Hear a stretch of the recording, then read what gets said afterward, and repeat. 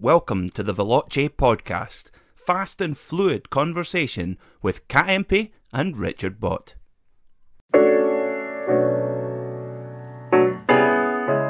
Hello and welcome to episode 10 of the Veloce Podcast. Hello, welcome back. Now you may think it's a bit strange that we did one on Easter Monday and then we're doing one on Friday, but that was because it was the Easter holidays, and so we thought we'd wait until the whole festivities were over, didn't we? Yes, things have calmed down a little bit. Yeah, absolutely. And back to our normal kind of Friday filming and like Friday pod. Yeah, absolutely. So come on then, Rich, what have we been up to this week?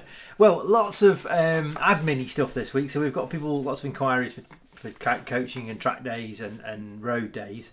Yeah, things are just starting to move a bit now, aren't they? So booking those in and organising the logistics of that has been a big thing. Needed that a bit, to be honest, because like so many industries, it's all been locked down, hasn't it? Yes.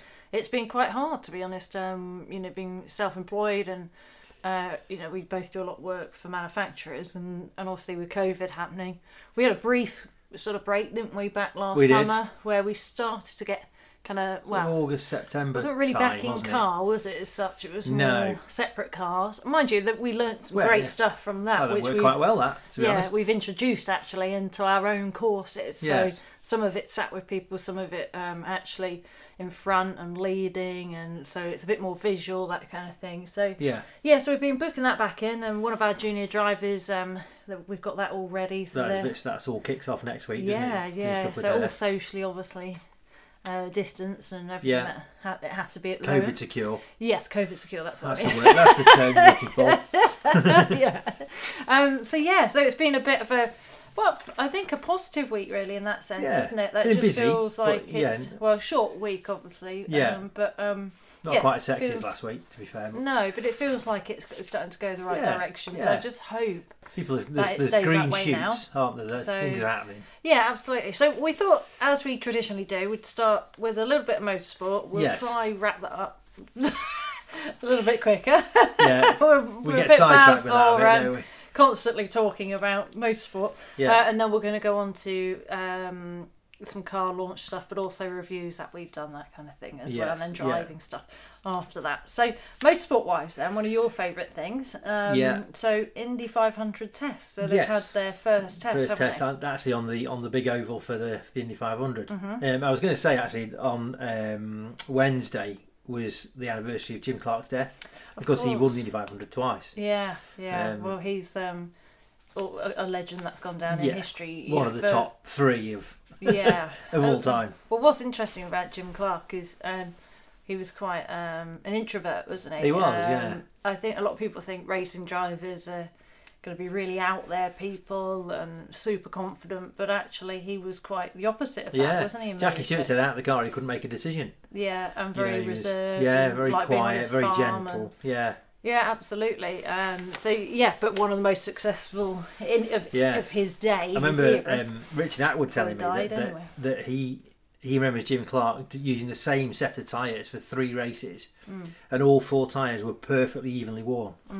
I mean, he was a genius. Absolutely, and I'm a strong believer that you can't compare racing drivers from different generations, because I think it takes almost a slightly different set of skills each time. Of course, I know there's the fundamentals, but if you think back to Jim Clark, Jackie Stewart, Graham Hill, all of those kind of guys, how much more dangerous it was. It's a different sport now to what it was. Absolutely, and of course they didn't have the races that they have now. So if you think of it that way, Jim Clark did something like I think 72 races, and he won 25 of them. Yeah. Grand Prix, that is. He did lots of races, lots of other things. Because on a weekend he would do the Grand Prix, he'd do the saloon car race, and quite often do the sports car race all on the same weekend, and probably win all 3. If you think now, how many races in just a Formula 23 One? This year. Yeah, and so that's why with stats and things you have to be a little bit careful. I understand why there's announcements and achievements with Lewis winning 7 world titles. Any generation, that's hard to do. It is, Strike rate's a better indicator, because Lewis Hamilton's strike rate is up there. It's like 1 in 3 or something. It's up there. But strike rate's probably a better indicator as to how many, because Jackie Stewart won 27. I'm nodding. I don't think I really know what strike rate. Well, so how many wins you've got compared to how many races you've driven? Oh, sorry, I see. Okay, so like as a percentage. Yes. Oh, okay. Because Jackie Stewart did 99 Grand Prix. Yeah. And won 27 of them. Yeah. That's a huge strike rate. Absolutely, and that's a much fairer way of looking at it. Yes. For sure. And Jim Clark will always go down in history. But there was the BBC did a really good series, didn't they? They did. What was that called? Can you remember? Well, they did a few, didn't they? And that was called The Quiet Champion, was the one about Jim Clark. Yeah. But they did him, they did Graham Hill, yeah, and they did Jackie. And did they not do a series though on all of them of that kind of era? And moving on, and how Jackie wouldn't accept the kind of that was the killer years. That was called. That's it. Yeah, made by the same people. Yeah, that's fascinating. If not seen that, definitely. If you're into motorsport, go watch that, because it really does show how the sport's changed, but how different it really honestly was then to today. Anyway, back to the IndyCar. Got you sidetracked before we started, then, didn't we? No, I'm not very good at this, am I? Back to the IndyCar. So Indy 500 test. Yes, so they only get 2 days, don't they? And then obviously, but they have an entire month. Then they have the whole of May at the Brickyard, as they call it. So this is just a pre-season test, just to get everybody's eye in and get all the rookie tests done. So if you've not raced at Indianapolis before, you have to do a rookie test to make sure you're safe. Yeah. And if you've not raced there for a while, you have to do the same. So does that mean, though, like with the rookie car test, does that mean you could not reach the standard? Yeah. So how do they measure it? Speed. Oh, okay. And probably they watch and see if you're safe. But lap speed, basically, and consistency and all that kind of stuff. Yeah, so not. Well, they make them build up. So they make them do a lap at 180, then they make them do a lap at 190. Yeah. They have to build up, not shunt, not frighten themselves. Come back with 4 wheels on their wagon, that kind of thing. Yeah, because that rookie test, if you want to call it that, it's actually the rookie and refresher test, they call it. It's full of massive names. Yeah, I know. Because a load of them making a comeback just for the Indy 500. Yeah, well, it's becoming a bigger thing. It's always been a big thing, yeah, don't get me wrong, but I biggest think race in the world. That's perhaps what they always internationally, it's becoming a lot more on the radar again. Yeah. I think people like Alonso really helped that. Yes. There's a lot of people... And it's growing IndyCars. Yeah. Oh, well, how many Formula 1 drivers are now going to IndyCar? I know that happened a lot in the past, and there was a real dead period where that didn't really happen much, and it's really sort of started again. Apart from a lot of them now decide whether they want to do just the street circuit stuff, and you seem to be able to now opt to what you want to race rather than opt for the whole championship. I mean, I'm a bit old school because if you think motor racing as it was, danger was kind of part of it. Now, I don't want people getting killed every 5 minutes, that's not what I'm saying, but that frisson of danger is part of it. Yeah. And with IndyCar, you've got to be good on a big oval, you've got to be good on a short oval, which is very different. You've got to be good on a road course, you've got to be good on a street circuit. They're so rounded. Adaptable. Yeah, absolutely. And it's taken a long time to recover from the split, which we won't go into now. They had a civil war, didn't they, in IndyCar? And it's taken a long time to recover from that, but it's getting there. Absolutely. So what's interesting about this is they've done the pre-season test for the Indy 500, but they actually haven't had the first round of the series yet, No, that's next weekend, isn't it? Yeah. So they're doing this test first, and then they'll go straight over.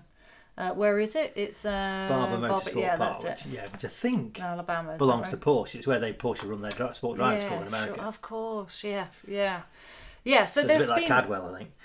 It's fairly typical IndyCar stuff, isn't it? Well, that's what I love. What's that? I have to admit, so when I was younger, I watched IndyCar with my dad a bit, and then I really lost track of it completely. And then with us Aussie hanging out, it's really changed, and you've really introduced me to IndyCar again, and to be honest, it's completely transformed my opinion of it, because so many people say, they're just going around in circles, ovals. They don't drive in the wet, all that kind of stuff. Firstly, actually, it's not just ovals. No. Actually, most of them aren't ovals. No. But it's actually, a small part of what they do is ovals. Absolutely, but the ovals are so fascinating Especially when you actually get into it, and what they have to do. It's so I suppose it's like any sport, isn't it? You've got to the Indy understand 500, the in and outs of it to appreciate what they're actually doing. Really. The Indy 500 can have you on the edge of your seat for like 4 hours. Oh yeah.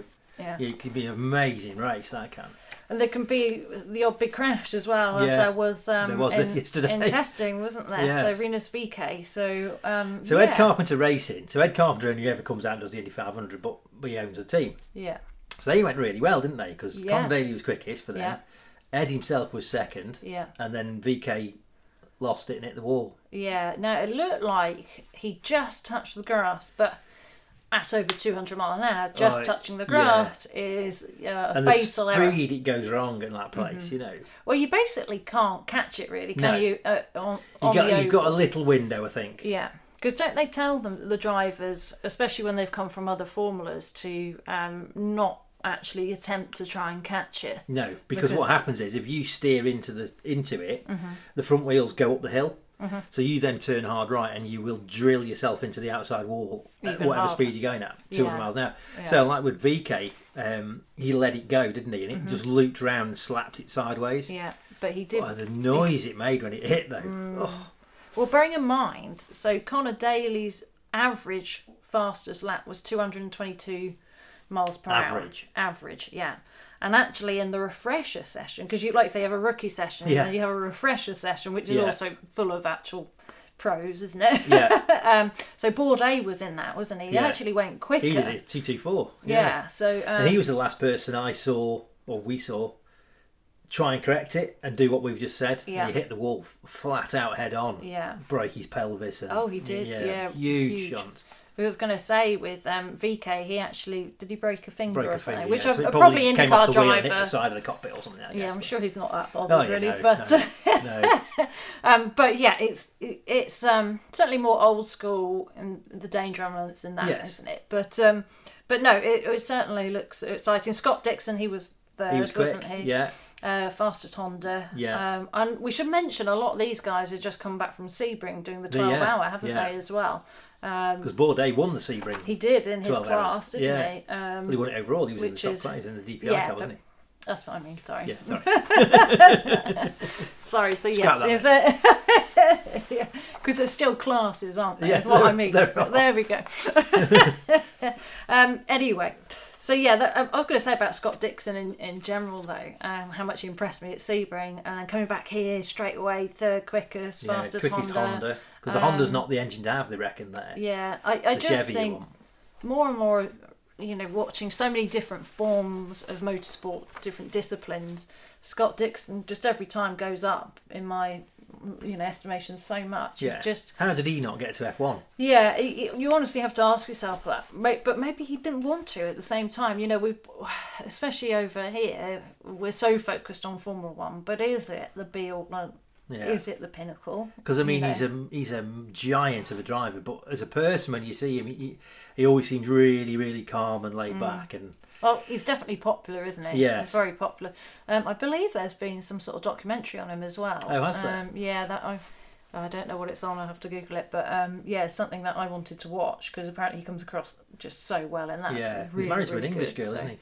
Is he? Yeah. Oh, I didn't know. Yeah. No, there you go. What relevance that is, I have no idea. But so anyway, that's why he's successful. Yeah. So round one of the IndyCar is coming up. When is that? This not this weekend, next weekend. Next weekend. Same weekend as the next Grand Prix. Ah, okay. Yeah. So we're going to be busy then. Yes. It'll be a good day, that will. Yeah.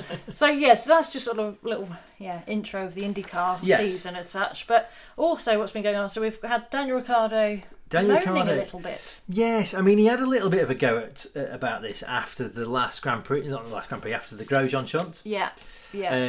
And he was saying about the Netflix series, which we've said you need to take with a pinch. It's great entertainment, but you have to take it with a pinch of salt. And he was saying he doesn't really like that because they tried to make it look like he had a big kind of beef with Carlos Sainz, and he was like, sorry, what? Yeah. Because he gets on really well with Carlos and was like, this is news to me. Yeah. But he said the thing he doesn't like is it's almost like they portray the only excitement is when there's a crash. Yeah. And that's what he doesn't like. Yeah. The problem is, Formula One, sometimes that's true. I love Formula One. I do, but... I don't think crashing's not the goal, is it? No, it's not. It's not. But it has something to find again, I think, which is why they end up focusing on it so much. Yeah, he was upset with the Grosjean thing, wasn't he, when it happened? Because they kept showing it. They kept showing it. But then, I suppose it is a big talking point, isn't it? Rightly or wrongly, it's still a big talking point. Yes. And throughout the history of motorsport, that would have been a focus. I suppose going way back, they'd have just carried on racing. They would, honest, yeah. Wouldn't they? Oh, in the 70s, 60s, 70s, they would. Crack on, yeah. Which also isn't right. That isn't. No, so because he was saying something about the F1 social media team, wasn't he? Yeah, he called them idiots. Yeah, because but he's been in a meeting with them, I think, since. To be fair. Really? Because it's something like at the top 10 best moments of 2020. Yeah. 8 of them were crashes or something. Yeah. So. Yeah, I mean, I can see it from both sides. That obviously, the sport isn't about crashing, is it? Because Hamilton's winning the wet in Turkey, or Gasly's win at Monza. They should be the top. Oh yeah, things like that. Absolutely. Stroll taking pole at Turkey. Things like that should be the top. Well. But it should be though, right? If that's what your job is. Yes. Yeah. No, you can't be biased. No. So also actually some news. So a former Formula 2 driver yes, is making his return, isn't he? Yes. So I don't know if you want to explain a bit about him. So Juan Manuel Correa. So those of you who follow motorsport closely will probably know Formula 2 in 2019. We lost a driver called Antoine Hubert at Spa. Who got caught up in somebody else's accident and then was T-boned by somebody else who couldn't avoid it, which was Juan Manuel Correa, who very badly smashed his legs. And I think they thought he would lose his legs at one point. Well, he split Hubert's car pretty much in half, didn't he? Because he hasn't walked for a year. He's been in a wheelchair for a year. Because structurally, the cars, they can only cope with so much. Yeah, they're immensely strong, but there's a limit to everything. And I think there's a lot more crumble zones in front and back, but side impact, there's not much before you get to the driver, basically, is there? So unfortunately, we lost Hubert. But yeah, he amazingly survived, didn't he? Yes. But it's taken, a whole year in a wheelchair. Yeah, 20 operations on his legs or something? Something like over 20 operations on his legs. So he's not going, but he's making his return, not to Formula 2 yet. No, he's understandably so, because apparently he was in his test. So he's doing FIA Formula 3. F3, yeah. But in his test, he was only 3/10 off the quickest. Yeah. But what he was struggling with is brake pressure. Yeah, because it's so heavy. The brakes so heavy in them, aren't they? Yeah. And that's due to his injury. So as he evolves, I'm sure he'll get stronger. But that to me shows passion for you, doesn't it? That you could go through something like that, also have to deal with knowing that the incident you're in killed somebody else. Yes. Well, you can see the pictures I've seen of him. He's got a sparkle in his eye. He's back. Yeah, and that's great to see. So it'll be really interesting. So we'd always say, even if you're a bit bored of Formula 1, which we know some people we know who always used to watch Formula 1 don't so much anymore. Definitely watch FIA, Formula 3 and Formula 2. Yeah. The Formula 2 have already had their opening round and it was unbelievable, wasn't it? Yeah. It's so worthy. Can't take your eyes off it. Yeah, that's much, much closer for obvious reasons compared to Formula 1. Obviously, Formula 1, there's so many, they're different cars, aren't they? So, and all that kind of stuff. So, but no, that will be really interesting to see how he gets on, really. So I think his first Spanish Grand Prix. It is, yeah. So that's in May sometime, isn't it? Something like that. Yeah, so it would be good to see. So away from kind of the single-seater world then, so... Yeah, so Alex Lynn has been announced as the second driver for Le Mans for United Autosports, which is Zach Brown and Richard Dean's team. Yeah. So it's getting strong, that lineup, because you've got Paul di Resta as one driver, Alex Lynn, ex-Aston Works driver, Formula E driver, and Williams reserve, wasn't he? He was, yeah. He's the number 2. Yeah. But they then have to have a silver. Yeah. Well, I don't know if you want to explain a little bit about... Yeah, so the FIA categorise every racing driver on the planet, pretty much. And from platinum, gold, silver, bronze.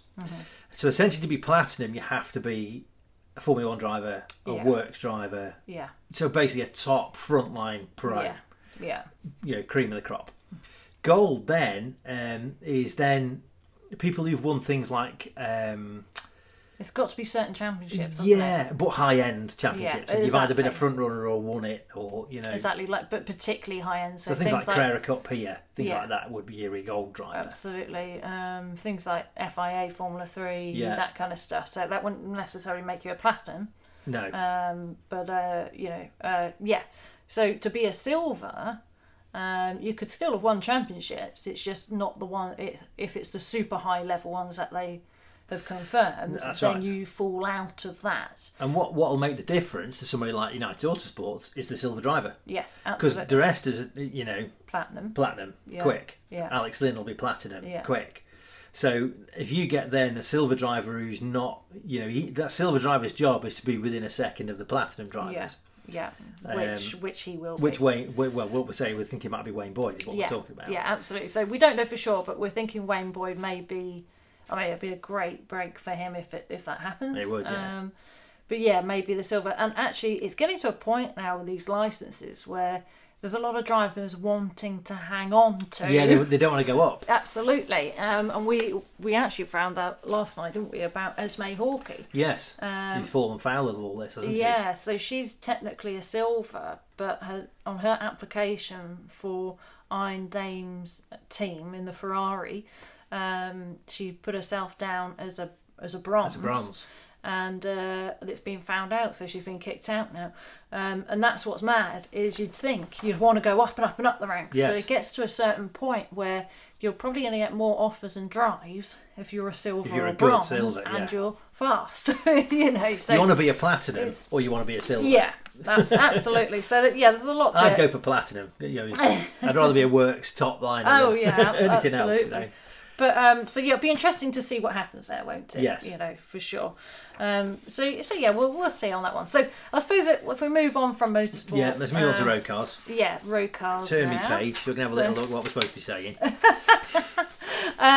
So not scripted any of this. So road cars then. So new Bentley GT Speed. Yeah. I love Bentleys, as you know. Yeah. And the new, what I love about the new GT, I'm always, every time I drive one, amazed by how good a Porsche Panamera is. Yeah. Because it's a big thing, but you'd never know it when you drive it. They're so dynamic. Typical Porsche, the platform of that car is astonishing. Well, the new Bentley GT and the new Bentley Flying Spur are paddy platform. Yeah. Yeah. I thought for a minute it sounded really random then. Yes, I was getting to the point. You said Bentley and then started going on about Porsche. You know you're talking about Bentley, right? Yeah. No, I know what you mean. Yes. So imagine, the chassis engineered by Porsche and then the rest of it screwed together by Bentley. Yes. Doesn't get a lot better than that for me. Absolutely. We know Porsche in many ways dynamically how sporty a chassis they can produce and foundations they can produce. So if you put that and then you stick lots of lovely Swiss Bentley bits on it, yes, premium bits. Not saying Porsche bits aren't, no. But but if you get a Bentley, it takes your breath away. Yeah. And it's only small things, to be fair, isn't it? Because I mean, I think Porsche and many manufacturers have upped their game when it comes to interiors in a big way. But I think Bentley probably is still one of the top for that, aren't they? Yes. But still, so with this new GT Speed, I mean, it's still the same engine, isn't it? 6 litre W12. Yeah, so quick. Yeah. It's still good. It's still fairly heavy, isn't it? It's actually slightly heavier. Yeah, than it's the previous 2.3. 2.3 tons. But the big thing is, just like Panamera, and to be fair, like the previous Bentley as well, which was a different platform, they're very agile for their size, aren't they? You wouldn't know it was that heavy. I mean, we're fortunate enough you come to put fuel in it, then it's... well, that's true. But we're fortunate enough to take some of these cars on track as well as road, and that's when it really highlights how agile they are. And you think, how can a car of this, anything over 2 tons, you think, what? This shouldn't be capable on the circuit. Yeah.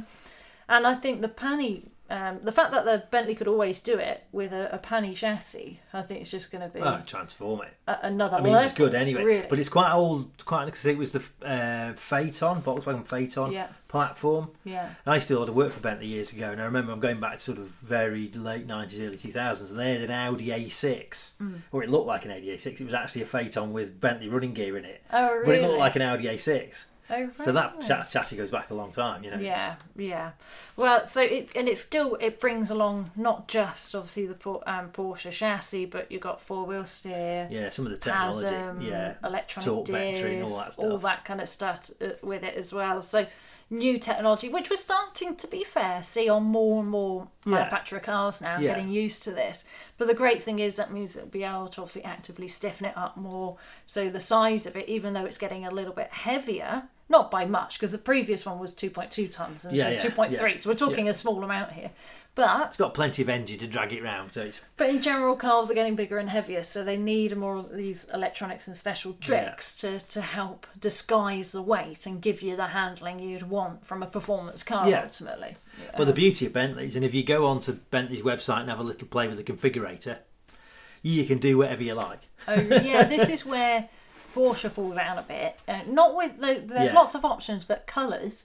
There's like 6 colours, isn't People there? get annoyed with that all the time. Well, Bentley will you have can obviously go and have your own special bespoke colour, can't you? You can play to sample, yeah. But you can also do with Bentley. Yeah. Well, Bentley have like 25 blues, 25 greens, things like that. But I'd be a nightmare then, because you tie yourself a knot though, it's a problem I've got. But if you've got the configurator, you can tie yourself a knot. Oh yeah, because just change too that many shade. Options, Yeah, exactly. I'm not sure I could. Well, I could cope. Don't get me wrong. Yeah. First world problems that I don't actually have, but So we actually tested the previous Bentley, didn't we? So it's technically the latest Super Sport. It's the current Super Sport in effect, Yes, but it's the previous generation of car. So in other words, the latest GT doesn't have a Super Sport yet, but that will be released at some point. Yes.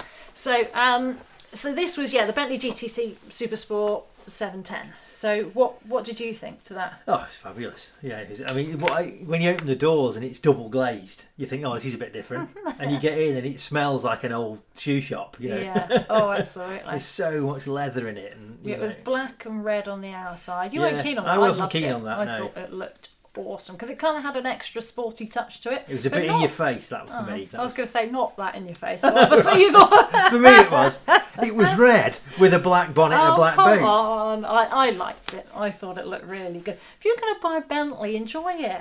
Go all out. Why not? Don't get me wrong. There is a limit. You can go too far and make it look tacky. You can, but it was not that. It was far from that. So it was obviously convertible, wasn't it? I mean, in that way, gosh, it's great on a nice day. Unfortunately, we tested it. I mean, actually, it was a nice sunny, day, but it was a bit chilly, wasn't it? Yeah, it wasn't. And we couldn't quite find the day. windbreak. So it was a bit blustery, wasn't it? But...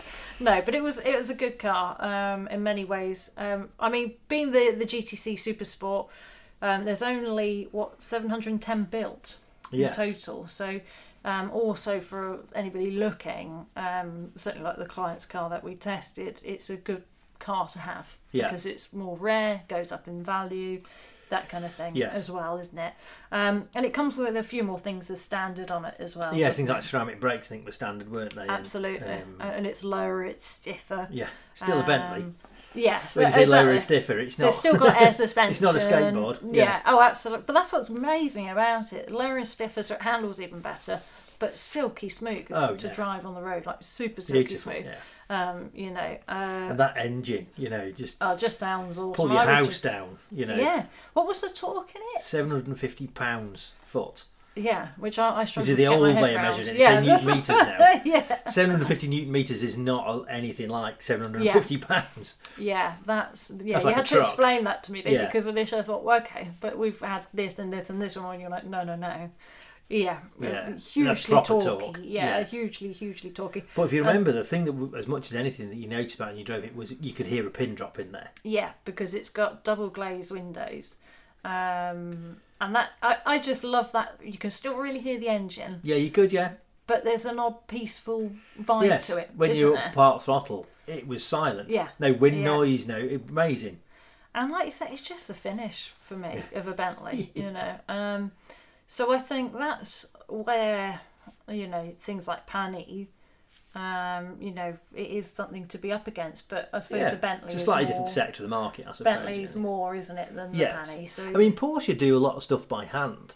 So if you go to the factory at Crewe, which is only 10 miles from here, and see for Bentley, you mean? For Bentley, yeah, not for Porsche. Just to clarify, there's a team of people sat round hand stitching steering wheels and hand stitching seats, and it's quite phenomenal. Oh, absolutely. And I still can't believe it's come out of Crewe, to be honest. You're going to get letters about Crewe. I know, I do apologise now, but not that I've seen a lot of Crewe. I've probably been to the train station about 3 times and that's it. But it's not in a great bit of Crewe either. I never get the best feeling accrue, but hey, gosh, who knows? I don't really know it. So certainly with the Bentley that we drove, we're hoping to get in the new one soon and do a review on that. Yeah. We've started to review the cars for the channel as well as for the podcast, but we're wanting to create a series, so we do stuff on road but also stuff on track. Just give people an idea of what it's like to be in these cars, because some of the stuff that we've been so lucky to drive, handfuls of people are going to get to sit in them, aren't they? So, yeah, and you'll notice with us we won't go into the same sort of details of certain people, as in with cup holders and boot size and stuff like that. All of which has its place, but that's not what absolutely. That's just not. It's going to be more focused on how it actually feels, the technology underneath the car, isn't it? Really, and how the that purpose manifests of it, itself, absolutely. The end result of all of that, really. So that's to come. So moving on though from Bentley. What about the new Aston Martin Vantage F1? Yeah, so Mercedes traditionally over the last few years have provided the safety car and the doctor's car, haven't they, for F1? Aston have now taken that over. I think they're sharing it. Yeah. So, which I thought was strange, but yeah. Yeah. Well, the same drivetrain, aren't they? Mercedes partially own Aston. Yeah. But you'd think they'd then just think, right, let's concentrate on Aston. Yeah, exactly. But the thing that stood out for me at the Grand Prix the other week was that Aston sounded amazing when you were on board with it on the safety car. Oh, absolutely. It sounded fabulous. Absolutely. So of course the safety car version isn't quite the same, I assume, as the road going version. Yeah, well, I don't know. Well, Mercedes, you could buy a version of the safety car that was the same tool, identical, supposedly. Okay. So maybe it is because it is called the Vantage F1, isn't it? So it's got a bit. You don't get flashing lights on it. Yeah, and a safety car driver and a doctor. That's it. Yeah. No, so you got you get a little bit more power. So what, 25 brake more? Yeah, something a bit like that. They reckon. Yeah. So what is it? 535 brake horsepower, something like that. Yeah. And then it's ultimately from the normal Vantage, it's stiffer, more aero, that stiffer, kind of thing. Yeah, a bit more power. Yeah. Gearbox is a bit sharper, all stuff like that. Really. Yeah. But it looks pretty cool. Absolutely. But the reason though it sounds so good is because it's a 4-litre V8. Yeah. And for me, it's hard to beat that. A 4-litre V8. It's just got such a special sound. Because I think what's happened now with these V8s is they've got slightly higher revving than they ever used to be. Yeah, well, if you listen to something like... So Ferrari, now I'm going to get technically and I'm going to tie myself in knots. Ferraris have what they call flat plane cranks. Yeah. So my understanding of that is that you get 2 cylinders fire at the same time. So it sounds like a 4-cylinder. Yeah. And TVR when they went from the Rover engine to the AJP engine, which is the road engine, they did the same. So all of a sudden they didn't sound like V8s anymore. Which the Ferrari sounds great, but it doesn't sound like a V8. No, it doesn't. It doesn't because we were very lucky to test one the other week, which we'll mention in another podcast, and we'll do a film on it as well. And you're right, it sounded awesome, but it didn't sound like a V8. No. Whereas this sounds like a V8. Sounds like a V8, yes. Doesn't it? And I've just got a soft spot for that. Yeah. That's for sure. So that in a nutshell. Have a look at it online if you want, or when you're watching the F1, of course. It may also feature. You will hear it, yeah. You will hear it, yeah. You'll hear it before you see it, anyway. Yeah. So we're moving on to the driving technique elements. Now, we've noticed... we've had a lot of people feedback about the heel and toe video that we did. Yes. I think a lot of people seem quite intrigued in kind of more extreme driving techniques, don't they? Yeah. Now that doesn't mean we're not going to cover the general stuff like last week. We did the exciting thing of where you sit. Yeah, seating position. So this week we decided to look at left foot braking. Now I have to be a bit careful with this because if you've never done it before, don't just try and do it on the road. No, you will horse yourself through the windscreen the first time. Yeah, absolutely.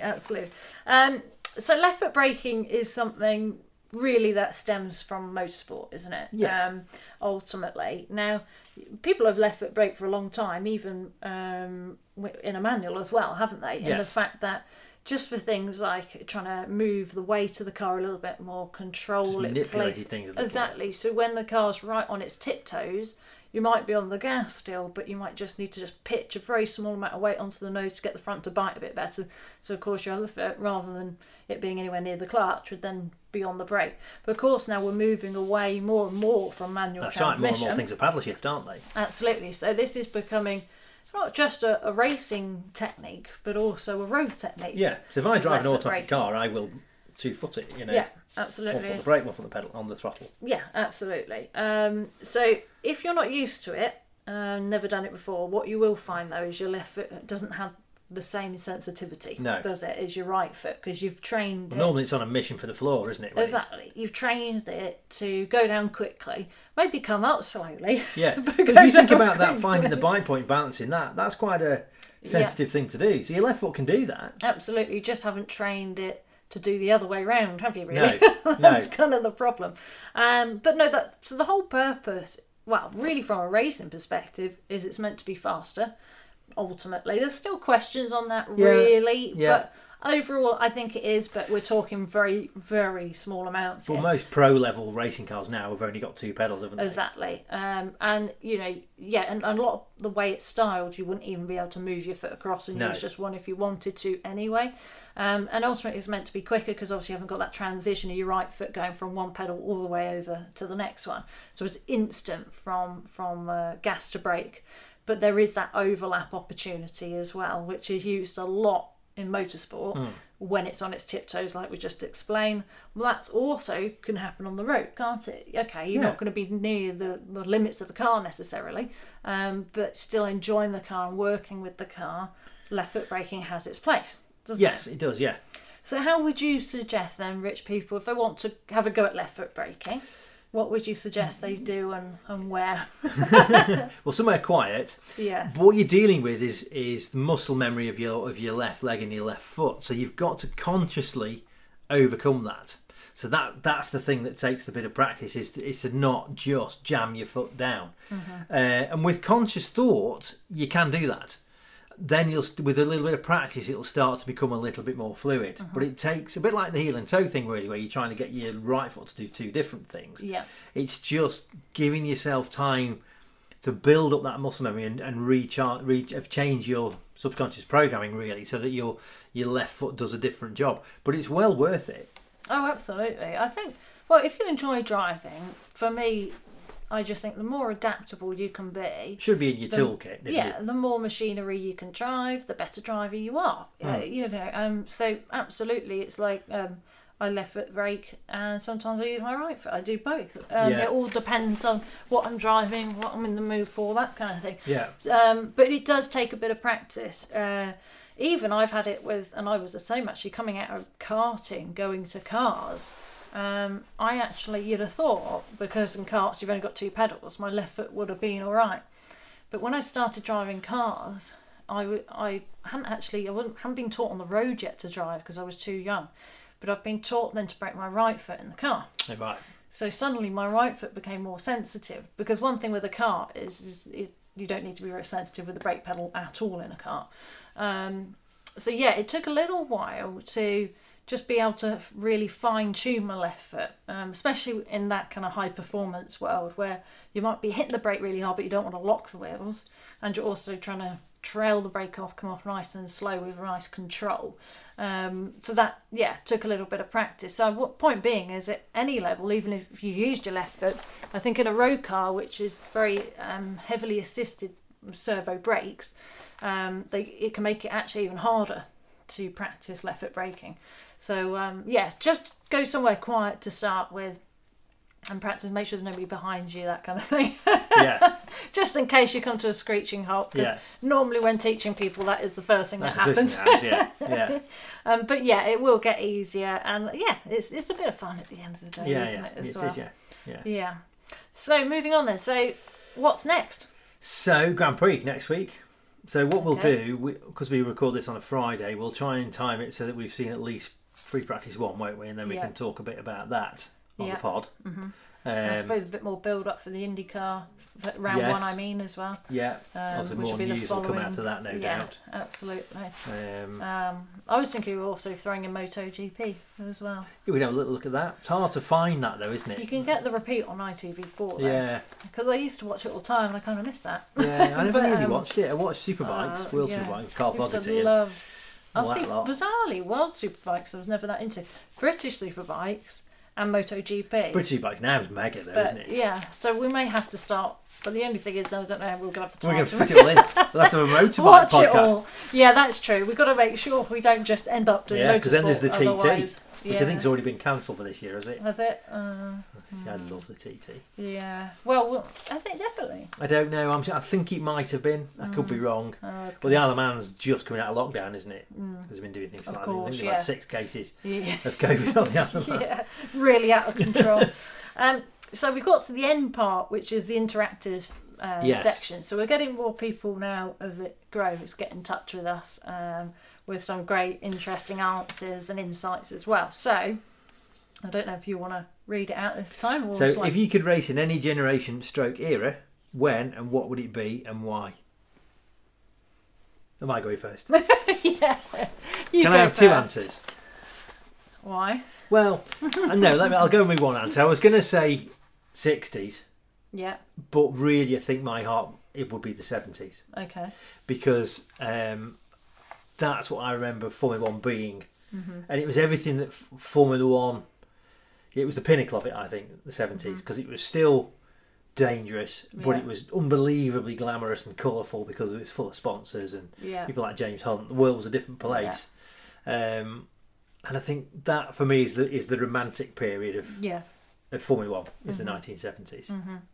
See, I would say the 90s, but that's probably because when I first started watching it, I watched some of the previous seasons, so kind of late 80s, but I wasn't born until the late 80s myself, so I've got a fond kind of, I don't know, memory of the 90s. Yeah, well, that's like me with the 70s, I suppose. So because of that, I'm not saying it's the best era, it's just a special era to me. Yeah.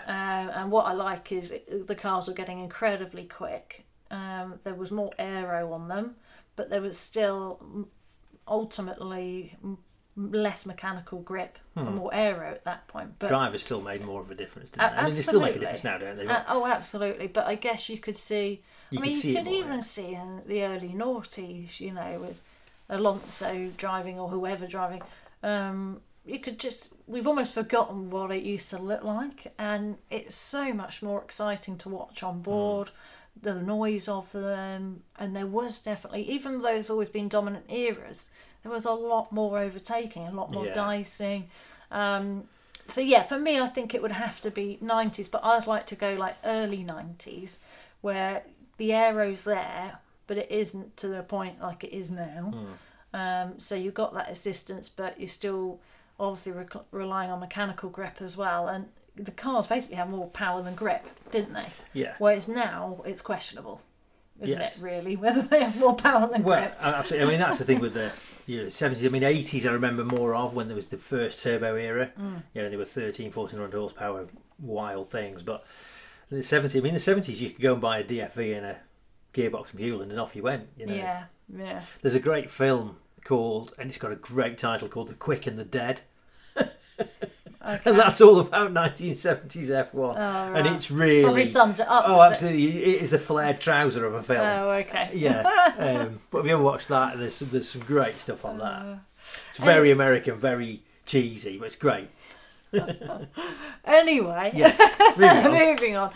So, yeah, if you want to write in, email us and tell us what your generation or era you would race in and why, just drop us an email, get in touch, and then we will start reading some of these out. I keep forgetting to read people's out when they come in, so we will, I promise, start to actually say some of these in the pod. Yes. Or any ideas, of course, or especially with drivers' tips. We've got a few people that have come back asking for different things and going into more detail, so we'll start to feature those in actually as we go. But yeah, thanks for listening, guys. Good stuff. Thank you. Bye. Thank you for listening to this episode of the Veloce Podcast, fast and fluid conversation with Kat Impey and Richard Bott. Don't forget to subscribe via your chosen podcast provider and never miss an episode of the Veloce Podcast.